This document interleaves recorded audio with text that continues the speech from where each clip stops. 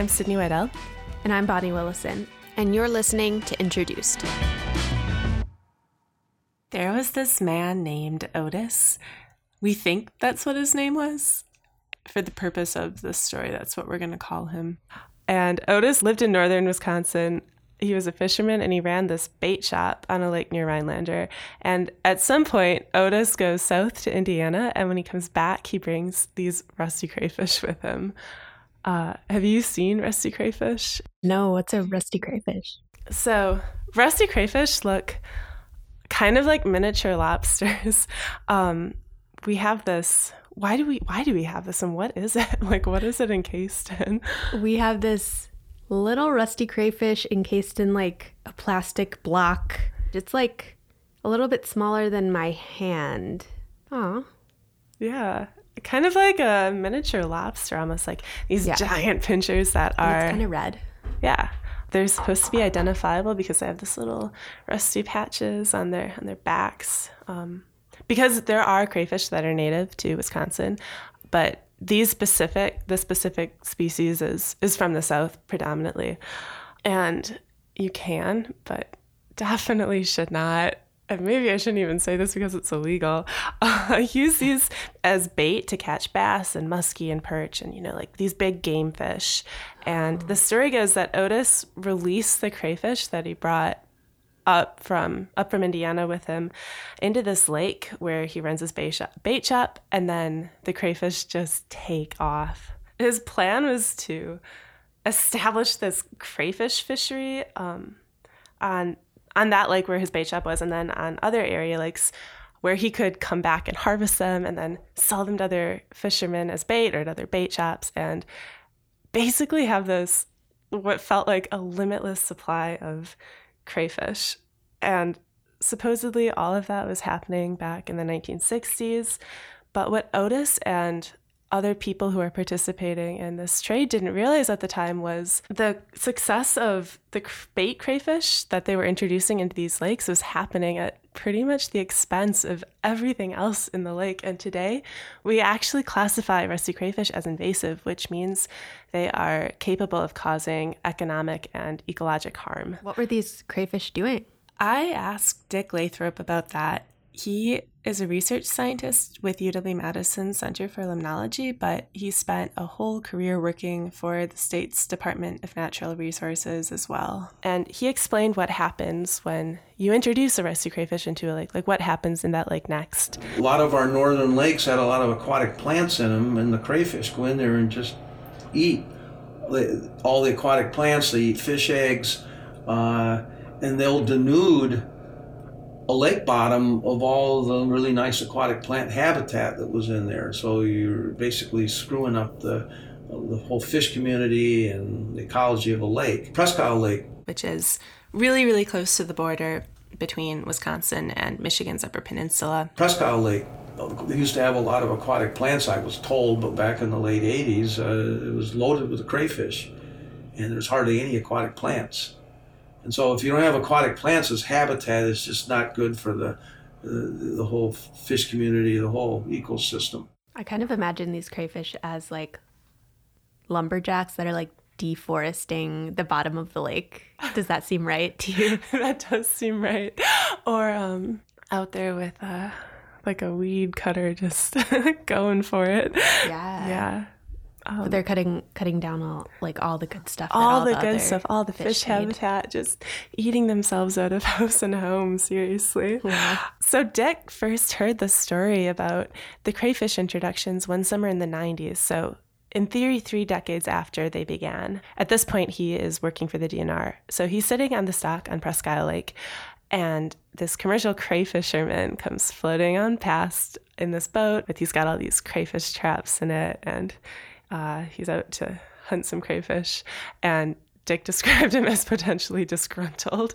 And so Dick and this crayfisherman start talking, and then Dick asks him a few questions about the history of crayfish in Presque Isle Lake. And that's when he mentioned to me that he used to work for this guy, and now they're more competitors. So, I don't know if you can believe everything he was saying, but he was saying this guy went down to Indiana brought some crayfish back and dumped them in this particular lake where his family, or he had a bait shop, or his family did. And then he said he went off to the Vietnam War, and he came back and the crayfish were just exploded in this lake and everything looked great. So he took them out of there and he went to other lakes and planted them. Well, that's just one maybe way of them getting around, and it can't be verified. And apparently he supposedly had a map. This guy that I was talking with said that the guy who went to Indiana that was running the bait shop, he had a map with pins on where he put the lakes and when. But nobody's seen the map and maybe doesn't exist. And anybody now wouldn't even want to admit it because it's illegal to be moving invasive species around. Oh my gosh, this is so intense with this map. Has anyone seen the map? No.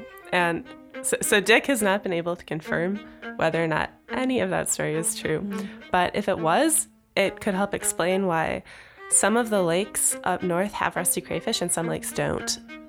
Because that's a question that's on a lot of people's minds. And finding the map is not going to remove the crayfish from any of these lakes where they already are, or prevent them from spreading to the new lakes. It's not going to bring back lost fish habitat or boost declining fisheries either. But Dick has been thinking about the map since the first moment he heard about it, and he is not someone who likes loose ends, was the impression I got from talking to him. And for him, it exemplifies this fundamentally human point about invasive species, which is that so many of the plants and fish and other creatures that wind up causing problems in Wisconsin's lakes and rivers were introduced to those ecosystems by people.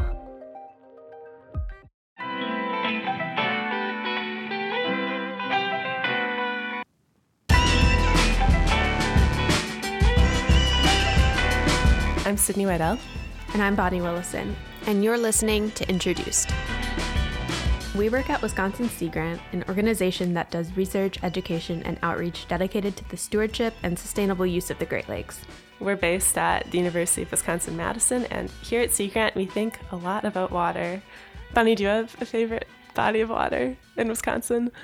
Yeah, I guess I'd have to say Lake Koshkonong. It's one of the biggest lakes in Wisconsin, actually. It's south of Madison, and I grew up on that lake, and my mom grew up on that lake. We would always go swimming and boating, and I just love the sunsets there. And so I'd have to say that's the body of water that I'm the most tied to.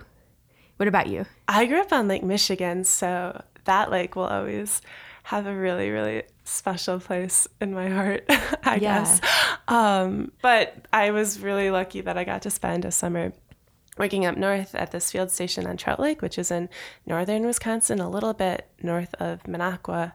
And that lake has also been the backdrop to / a central figure in so many of my best memories. So that lake also is really, really special to me.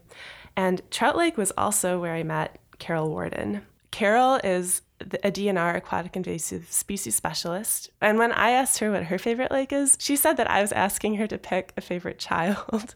But then she also said her favorite lake was Trout Lake. So we might run with that one. But Dick and Carol have been friends for a really long time. And so when Dick heard about the map, he asked Carol if she could do a little investigation for him. Carol remembers Dick asking her about the map at a Christmas party back in 2012. She said she didn't really have a clear picture in her mind of what she was looking for, but she agreed to help out.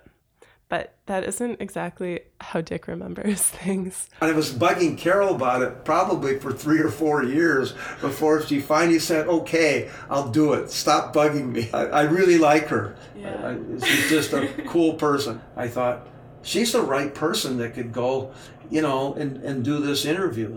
It sounds like Dick is using Carol as kind of like a private investigator at this point. If anyone is going to have the last name Warden, I just feel like that's their destiny. So in 2013, Carol heads out to the bait shop that the crayfisherman had mentioned to Dick all those years ago. And if you've never been to one of these bait shops, it's not like you're walking into a Cabela's. It's a little different. Well, in terms of bait shops up north, I was picturing exactly what I walked into. People hanging out, selling live bait for people to go fishing. And I don't know, I guess I mostly just envision a literal map on the wall with, you know, the lakes that have crayfish like markered or outlined. And maybe, I don't know, like now that I'm thinking of it, maybe just some records. But if those records existed, the people who now own the bait shop didn't know about them, or at least they didn't show them to Carol when she came to ask. But these people at the bait shop were able to tell Carol from memory where they had trapped rusty crayfish before that was not allowed. And according to the notes Carol took at the time, they had trapped along the Manitouist chain, Big Bearskin Lake, which is a little bit south of Minocqua, Butternut Lake, just like lakes that if you were going to go up and fish, you might end up stopping at. They also told Carol a lot about the history of the bait shop, like who had owned it over the years and what had happened to those people. I tried to contact the bait shop, but I couldn't get a hold of anyone.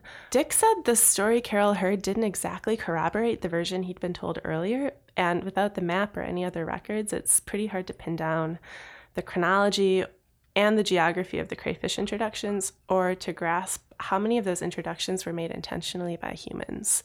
But map or no map, the story of the rusty crayfish in the North Woods is inherently also about the people who brought them there and how they've been impacted since. In many ways, it's also similar to the stories about so many of the invasive species that have found their homes in Wisconsin's waters. A lot of invasive species get moved around by people. And I think, so it makes it really hard to understand why one lake has it and why another one doesn't if you don't understand that part of it. It isn't all just an invasive has to move by some river stream or something out of one lake and connected to another lake, that they can be put somewhere where you don't expect it just because somebody moved them intentionally or unintentionally. So every time you bring in a non-native species thinking that you're going to benefit from it, we end up regretting it. I mean, how many times has this happened, whether it's insects, birds, rabbits, you name it. So is Carol still looking for the map? Carol told me that she would love to see the map, but that finding it has never been as big of a goal for her as she thinks it might have been for Dick. And then she made this point that really, really stuck with me. She said that the difference between her and Dick is that Dick can actually remember this time when there weren't crayfish in the majority of the lakes up there. But for Carol, that Wisconsin, where there are rusty crayfish in most of the lakes, is something that feels pretty normal. I'll never really know what Trout Lake looks like without rusty crayfish. And he does.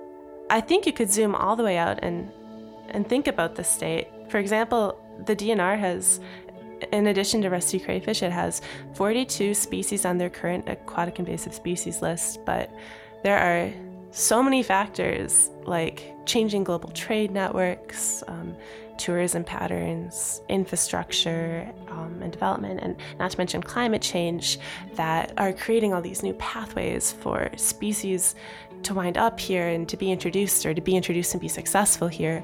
And depending on how you define it, there are over 15,000 lakes in Wisconsin and 84,000 miles of rivers and streams, also according to the DNR. The cool and powerful thing about water is how it transcends political boundaries. You have watersheds that extend beyond the state, like you have the Mississippi River running down the western border of the state, and then there are Great Lakes to our north and to our east. And that makes managing invasive species this really complex challenge.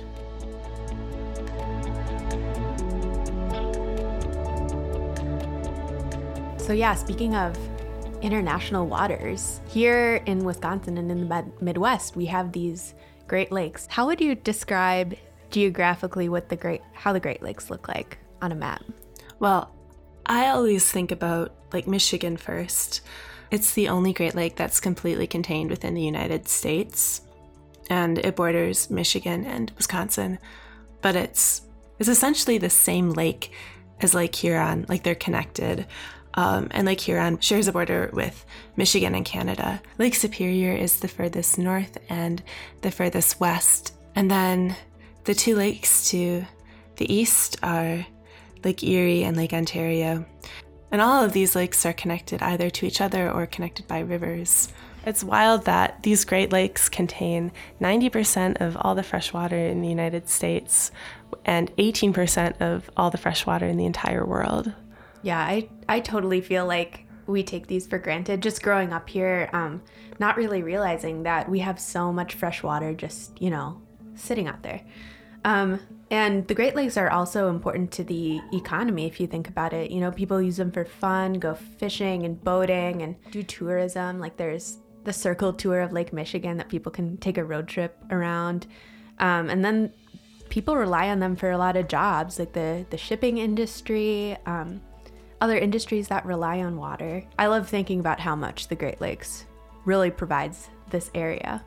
Right. And if you think about it too, they're international waters. The moment for me that I really realized what that meant was I was driving around with my family on Michigan's Upper Peninsula and the radio was on. And then all of a sudden we realized that we were picking up French on the radio.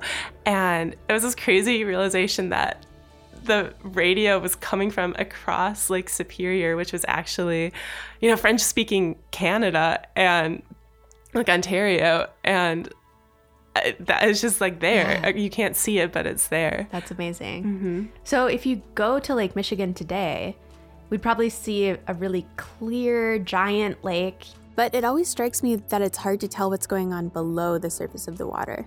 I was curious what the lake might have looked like before all of our development and our industry, fishing and shipping and all these things we've been talking about. What was going on in the lake then? I like to point out, the Lake Michigan of today is a completely different lake than the Lake Michigan of the 1980s, the 1960s, 1880s, just profound changes to the ecology of the Great Lakes. Titus Seilheimer is the fisheries outreach specialist here at Wisconsin Sea Grant. I asked if we were to go back to, say, the early 1800s, what would be the tiniest living things in the lake? Yeah.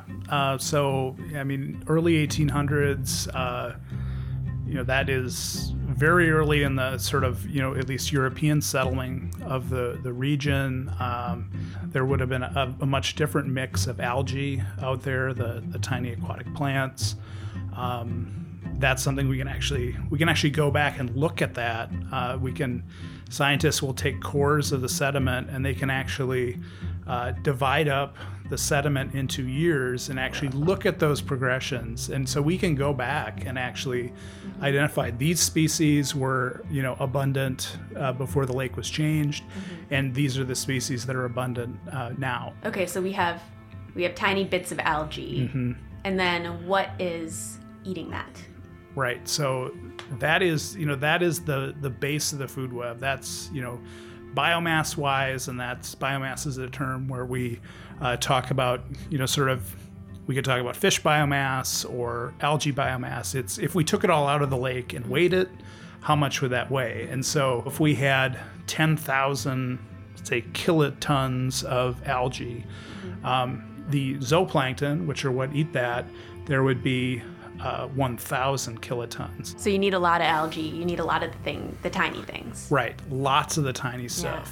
Yeah. So the algae is really the main food for the zooplankton, and those are the small grazing invertebrates that are swimming around in the water column, and also the invertebrates that live on the bottom of the lake. So the zooplankton are probably out there grazing. They're actively feeding on.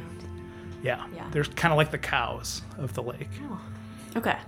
So then moving a step bigger, what's at that point? Then we get into the prey fish. So those are the smaller fish that are food for the larger fish. And so they tend to be in the Great Lakes, especially, if we were back into that early 1800s, there would have been this what's called a flock of closely related species.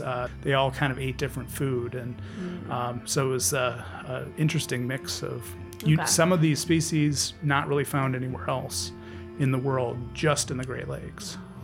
So on the top would be our predator fish. And really for most of the northern Great Lakes, other than Lake Erie, that would have been lake trout. Lake trout was really sort of the top predator. Burbot as well. Burbot's a freshwater cod. And the food web is not so simple, like for example, there's lake sturgeon that would be in the middle who aren't prey or predators, and whitefish as well. So thinking about all those, the whole system that we just talked about, do you think the Great Lakes was prepared for new species to come in that people brought? That's a good kind of ecological question. I would say in general, sort of most undisturbed ecosystems aren't really prepared. The Great Lakes have been sort of this unique example. They were, separated. It's a pretty defined watershed. There were, not a lot of connection between the ocean and the Great Lakes. Lake Erie and up were definitely separated. They had the Niagara Escarpment, that big cliff that Niagara Falls falls over and that we can go and see in Door County here in Wisconsin. That really separated the lakes. And so it was a pretty untouched system since the last glacial retreat, say 10,000 years, 12,000 years of this system getting up and running, and being in pretty well balanced. And then that's when new species started getting added, and some of those had really large impacts. So, like Titus said, the Great Lakes are really in the middle of the continent. They're the only way out to the ocean is the St. Lawrence River, and this river is super long. It has really giant long rapids, so only one or two species of fish could actually travel that river and maybe get in and out of Lake Ontario. And they could get into Lake Ontario, but they couldn't make their way past that. Why? Have you ever been to Niagara Falls? No. Me neither. Yeah. I would really love to go. So some pics. Yeah. The Niagara Falls is this obviously giant waterfall. Not too many species of fish can get up that, It would take some real talent. How did these species start coming in the first place? What was that first step? Some of the first pathways, early on would have been accidental transport. Really it's back to humans, because it's how did we move these species? Some of them we would carry with us by accident, things like plants, where the seeds might be in some load that we're carrying, or even today on our boots. Also, I think early on, really before the impact of these non-native species was that well understood, there were a lot of intentional releases. So, things like, hey, we have this species where we came from. Let's add it to the Great Lakes. It'll be great. Yeah. And, in some cases that it wasn't great. Yeah. And then humans, right? We start building canals. We want to get to the Great Lakes, and we want to be able to ship on them, right? That's right. It was those canals where we started breaching natural watersheds, connecting waterways. The Erie Canal started at the Hudson and connected through the Finger Lakes, connected the Lake Ontario watershed to the Hudson River watershed. Did you ever sing the Erie Canal song in school? Do you know what I'm referring to? No. Oh, no, I'm going to have to sing it. Wait, yes, but you should still sing. It's like, got a mule and her name is Sal. Yeah. 15 miles on the Erie Canal. And then there's part that's like, we hauled some barges in our day.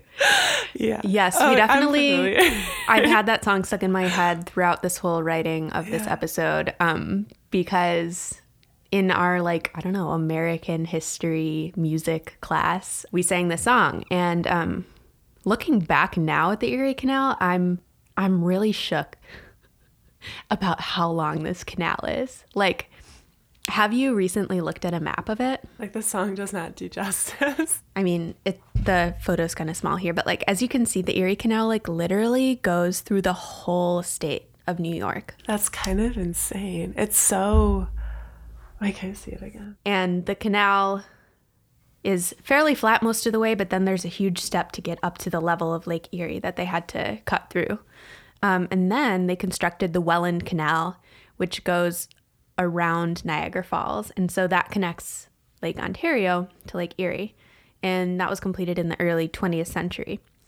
And really with that canal, it opened up this pathway for species living in Lake Ontario to move to the other lakes if they could get by with the ships.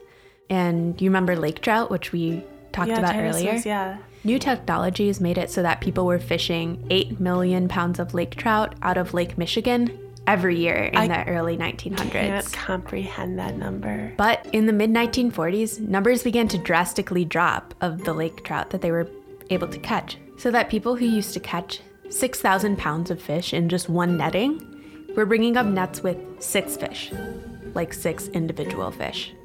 Can you imagine going out to your nets where you used to catch 6,000 pounds and getting only 6 fish? I don't know what I'd do. Yeah, that's pretty drastic. And we'll learn why after the break.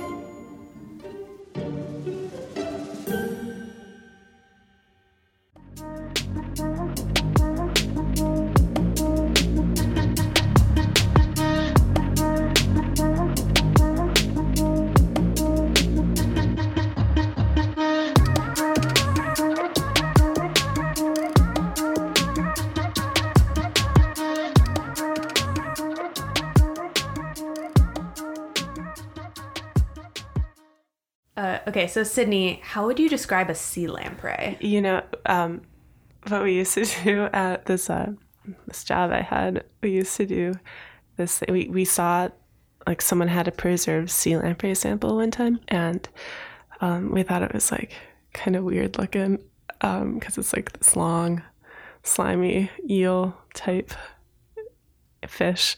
But we would start making these sea lamprey faces at each other like all the time. What did a sea lamprey face look like? Do you want me to teach you how to do it? Yeah. Okay, so close your eyes. Close my eyes. Yeah, okay. And then like move your head like backward into your neck. Yeah, like that. And now open up your mouth as wide as you can. And showing my teeth? Yeah. Kind of like make your mouth like as circular as possible. Yeah. And I might be taking a photo. Oh my God. Yes. Did you get it? No. Do it one more time. I kind of want to see what I look like. Okay. Yeah, that's the Like one. that. Beautiful. This is your visual. Oh, so beautiful. Speaking of preserved sea lamprey specimens. Oh my God. Are you gonna... Bonnie. Can you smell it already? Oh, it's so weird. Describe this. Like honestly, my worst nightmare. I like, my eyes like are immediately drawn to its mouth, which is on the underside of its body, but it's also just like it is its body, like its mouth is just like how its body ends. And I can't see any eyes, but that doesn't mean it doesn't have any. Just can't see them. What does its mouth look like? Okay, I can like see into its throat maybe. It's just like this round gaping hole and there are rows of teeth just everywhere. Okay. So yeah, sea lamprey are this primitive form of fish. You're right, they have no jaw. They split off from, like evolutionarily split off from fish and other things, even our ancestors that developed jaws like 400, 500 million years ago. So they've been around for a really long time in pretty much the same form. So commercial fishermen started pulling out lake trout with these sea lamprey attached to them, or seeing fish with these round wounds. It was the commercial fishermen that were the first to kind of identify that this was happening, because they were fishing like they always had, and they were pulling up these fish with these kind of round-shaped wounds, holes in their side, or with lamprey attached. Yeah. So they're getting all their nutrients from blood. That's so troubling. Yeah. I mean, sea lamprey is truly the vampires of the Great Lakes. Yeah. And they go from, being maybe 6 inches long, and over that 12 to 18 month period grow to, up to 36 inches long. So just rapid, fast growth. And it's because they're attaching, sucking blood and fluids out of those fish. So the number we have, it's a single sea lamprey to get to spawning size will kill 40 pounds of fish in about 12 to 18 months. Oh, wow. So huge impacts. And before the lamprey control program starts, there's hundreds of thousands of lamprey in pretty much all of the Great Lakes. Each one has, I think, Lake Michigan, 700,000 was the peak sea lamprey population estimate. So 700,000 times 40 pounds of fish. That's a huge impact on our lake trout. So by the mid 20th century, lake trout are extirpated or eliminated from Lake Michigan. Just all of them. All of them, they're gone. Oh my gosh. All that combination of factors really hurts the lake trout populations. So I'm assuming over time we were like, we need to figure out how to get these out of the lake, or how to stop these. Like, how did we figure that out? Really, the overall lamprey biology, they all have sort of this juvenile stage where they're burrowed down in the sediment and they're filter feeders. Yeah. For some of them, like the sea lamprey or our native chestnut and silver lamprey, there comes a point where they're like, okay, I'm going to transform. And that's the official name. They're transformers at that point. So they go from being sort of small filter feeders. They turn into their juvenile adult phase, and then they will head out downstream, out into the lake, and that's when they become parasitic. The U.S. and Canada started working together. All the states started working together, and they were like, what kind of tools do we have to control sea lamprey? And they started throwing a lot of things at them, building barriers, building things like these electrical barriers in the rivers, which early on they called them death fences, because, basically we have electrical barriers today that are much safer. And these were basically, if anything went in the water, it would kill them. And I think things like moose would, wander too close and be killed. Oh, no. So, really high risk tools that maybe weren't as effective, but it was really the chemical control tool. And so people like Vern Applegate, he's one of the early researchers into the lampricide programs, through thousands of chemicals, like 6,000 or 7,000 different chemical compounds. And these, companies were sending all their different compounds they might have. They just sent them into the lab. And, they had at the Hammond Biological Station in Lake Huron in Michigan, just had all these jars set up. They would put in a fish and a lamprey, and they would put in different doses of these chemicals, and then just track to see what would kill lamprey but not kill the fish. They identified one compound, the TFM is sort of the shorthand for it. And it, very effective. You can dose it into the streams at the right concentrations, those sea lamprey. So we're targeting the juvenile lamprey at this time. Yeah. So while they're babies, they're in the stream for a few years, right? So that's when we're trying to kill them? Yeah, really most of their life they're in the stream. It's just, it's not until the end they become parasitic and go into the lake. So did that work, the poison? Yeah, so one of the most successful invasive species control programs. So we went from, sort of peak population numbers of sea lamprey in the mid 20th century, and now over 90% reductions in those populations, which kind of the other side of that is, when it appears that it's not a problem, people kind of forget about it. And the only reason it's been successful is that every year teams from U.S. and Canada are going all over the place. They're treating the streams. They're monitoring where the lamprey are. And, it's that pressure. And if we stop the program, lamprey numbers would increase right away. So we still are putting in a lot of money, I'm assuming, for the chemicals for the people to go out every spring and do this. And that's the only reason that we're able to keep them down, right? Yeah, it's $20 to $25 million a year spent to maintain those low levels. Yeah. So it's costs. It's if lamprey hadn't come into the Great Lakes, that would be $20 to $25 million we could spend on other things. Just to clarify, it was actually poison number 5,209 that ended up being the right combination of chemicals to use now as our lampricide. So before that, they tried 5,208 poisons. Exactly. So at this time, there was substantially less predators in the Great Lakes because of this. And also, it was before the Clean Water Act, and there was also overfishing that was going on. And lamprey weren't the only species to take advantage of the new habitat that was opened up to them. An East Coast fish called the alewife also came in through the canals, and they found basically no predators to eat them. If I went out to the ocean and grabbed just any saltwater fish and threw it in Lake Michigan, most of them would die, but some of them have this physiological ability to survive in fresh water. Yeah, I read that by 1965, over like the last few years, alewives became 90% of the fish mass of Lake Michigan. Yep.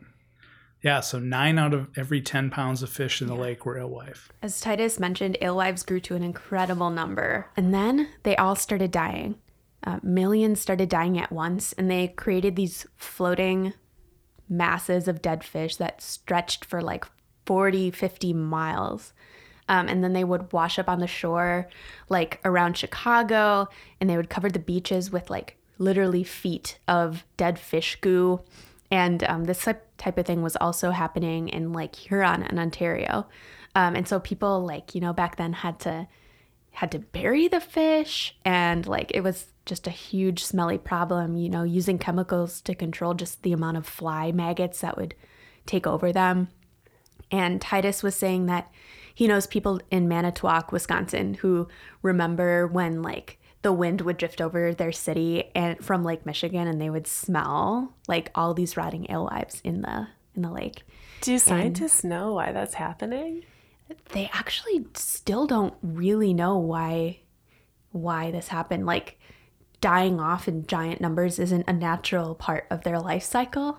And they're thinking, maybe it had to do with the time of year and when they spawn, and these die-offs still happen today. But even despite the die-offs, alewives were still somehow thriving.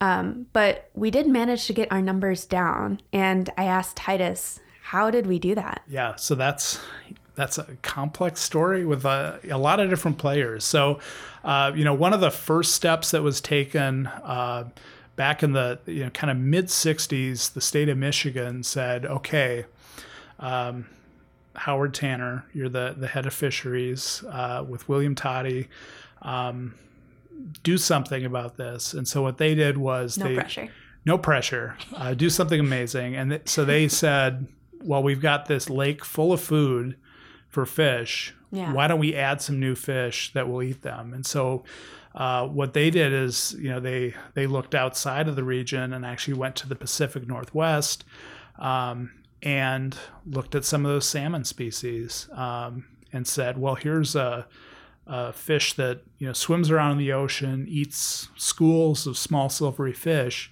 Maybe they would do well, and also can spawn in fresh water. So physiologically they might be able to survive. Yeah. Okay. So starting in the late '60s, coho salmon were stocked first, and then quickly after that, Chinook salmon were stocked. Yeah. I don't know if that would have been a natural choice for me, though, just because we already have seen so many populations that have come in on their own from the oceans or something like that and just kind of wreak havoc. Like, And then Michigan, like, they actually decide to let's import these fish. Like, what do you think about that? Yeah, I think it was a different time. It was definitely, I don't think, hopefully, today we wouldn't see sort of one state or one jurisdiction just deciding. Right, because what we know about these fish, if we stock a fish in Michigan, it's going to swim all around Lake Michigan. It's going to go to different states. It might go into Lake Huron. Yeah. Because, salmon especially, they're capable of swimming thousands of miles in the Pacific Ocean. So nevertheless, Howard Tanner decided to start stocking these salmon in Lake Michigan. So what I'm picturing is like live salmon being airdropped into the lake. Is that? That's exactly what I was picturing too. I was picturing like somehow like shipping crates of fish. What they actually do is they import fertilized eggs from the West Coast, and then they raise them in hatcheries in the Great Lakes region. And so then they're able to put the young salmon into the streams, and they hope that they'll survive enough to get big enough for people to fish for. And the salmon actually did well. They ate alewives, and they created a really exciting fishery for anglers who really like to fish salmon. And all of a sudden, we had a giant thriving salmon industry in the Great Lakes. It was a huge attraction for bringing people here to fish for them. It's still, very much, especially in Lake Michigan, salmon fishing, the charter industry, the recreational fishing industry still really rely on those trout and salmon. And they have a pretty loud voice with the states, because they bring a lot of people out on the water and catch a lot of fish. Mm-hmm. The Erie Canal was just the beginning of the canal building that we'd be doing. In the 50s and 60s, people started thinking, we've got all this grain that's growing in the middle of North America, in the Midwest, and wouldn't it be nice if we could ship it, from using the Great Lakes, ship it all the way out to the ocean so we could like start exporting it.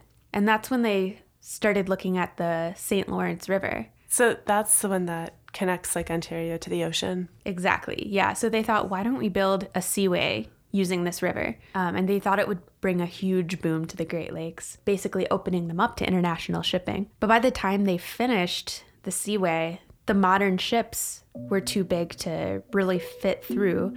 So it wasn't exactly the huge economic boom that they predicted. Yeah. So, really when you can look at the history of new species coming in, and really it was, sort of before the Seaway, St. Lawrence Seaway opened, and then after the Seaway opened, it was really a really large increase in the number of species that started arriving.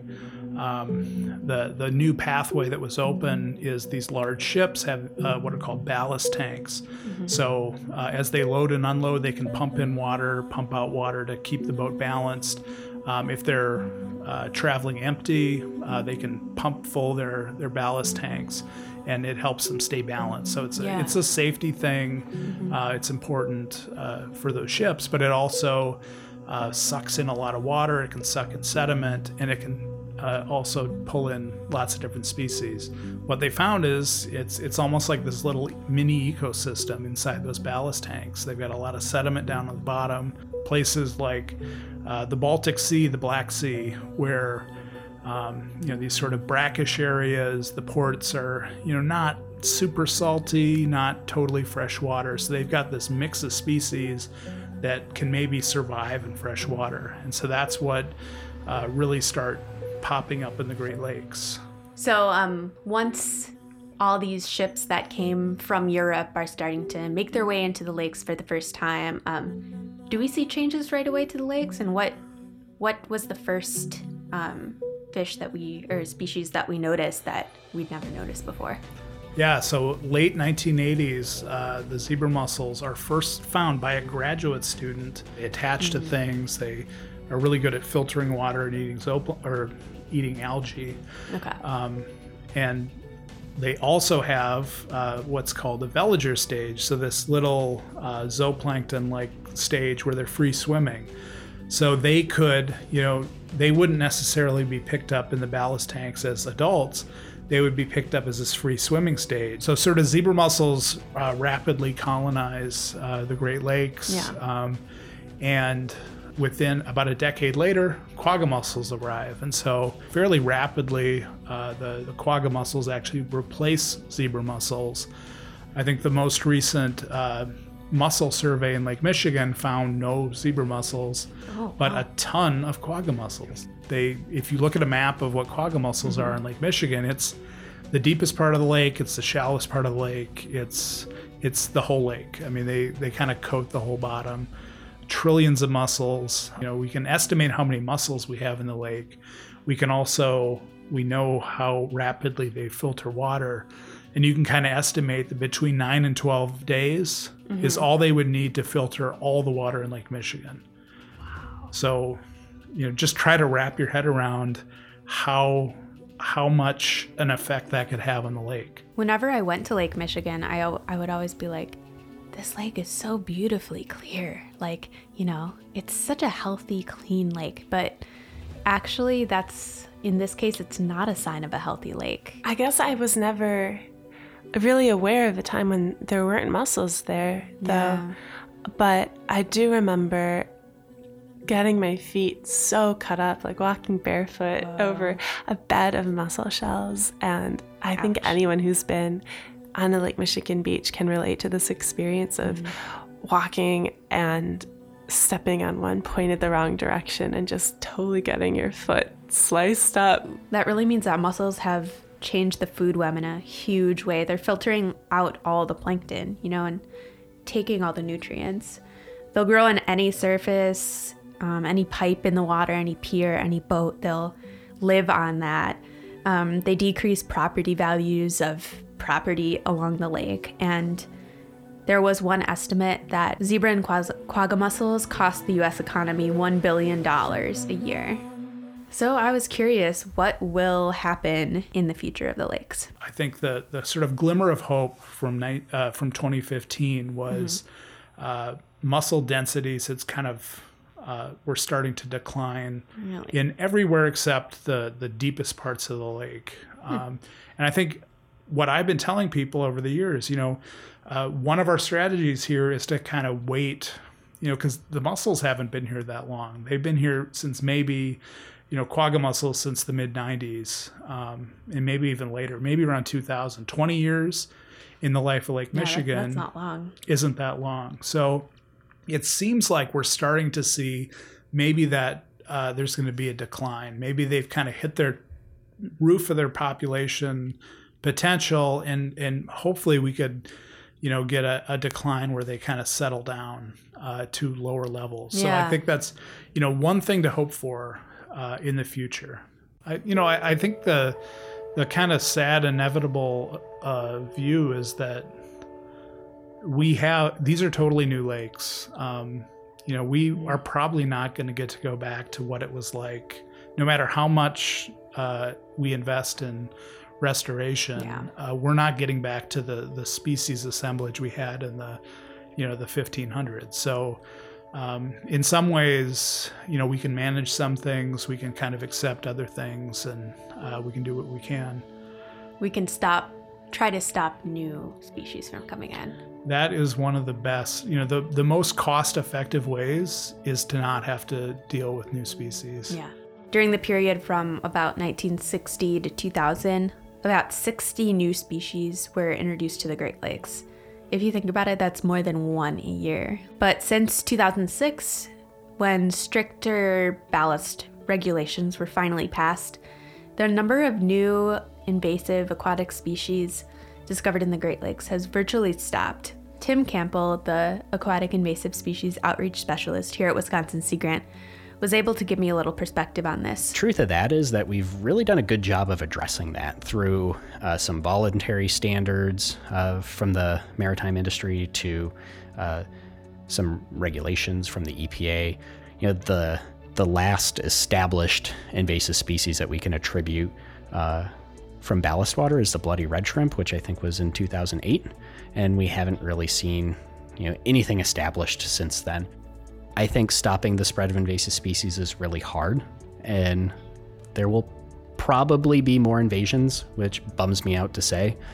But even though it's hard, it doesn't mean it's not worth doing. And that because all invasive species, invasions are human mediated, human behavior can change. Look at recycling. That's not something that happened 50 years ago or 60 years ago. But over time, people change their behavior. So that's the norm. And most people recycle and most things get recycled.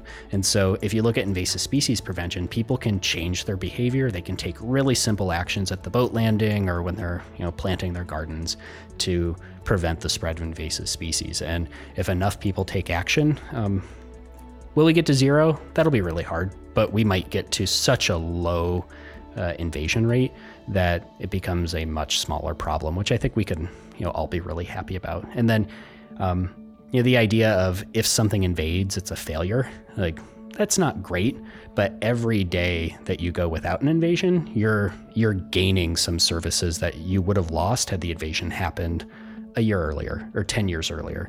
And as we wait longer for new invasions, there might be new technologies that help you manage them or better infrastructure to help you deal with them. But, so even if it does happen, the longer we wait until it happens, the more benefit as a society we get out of it.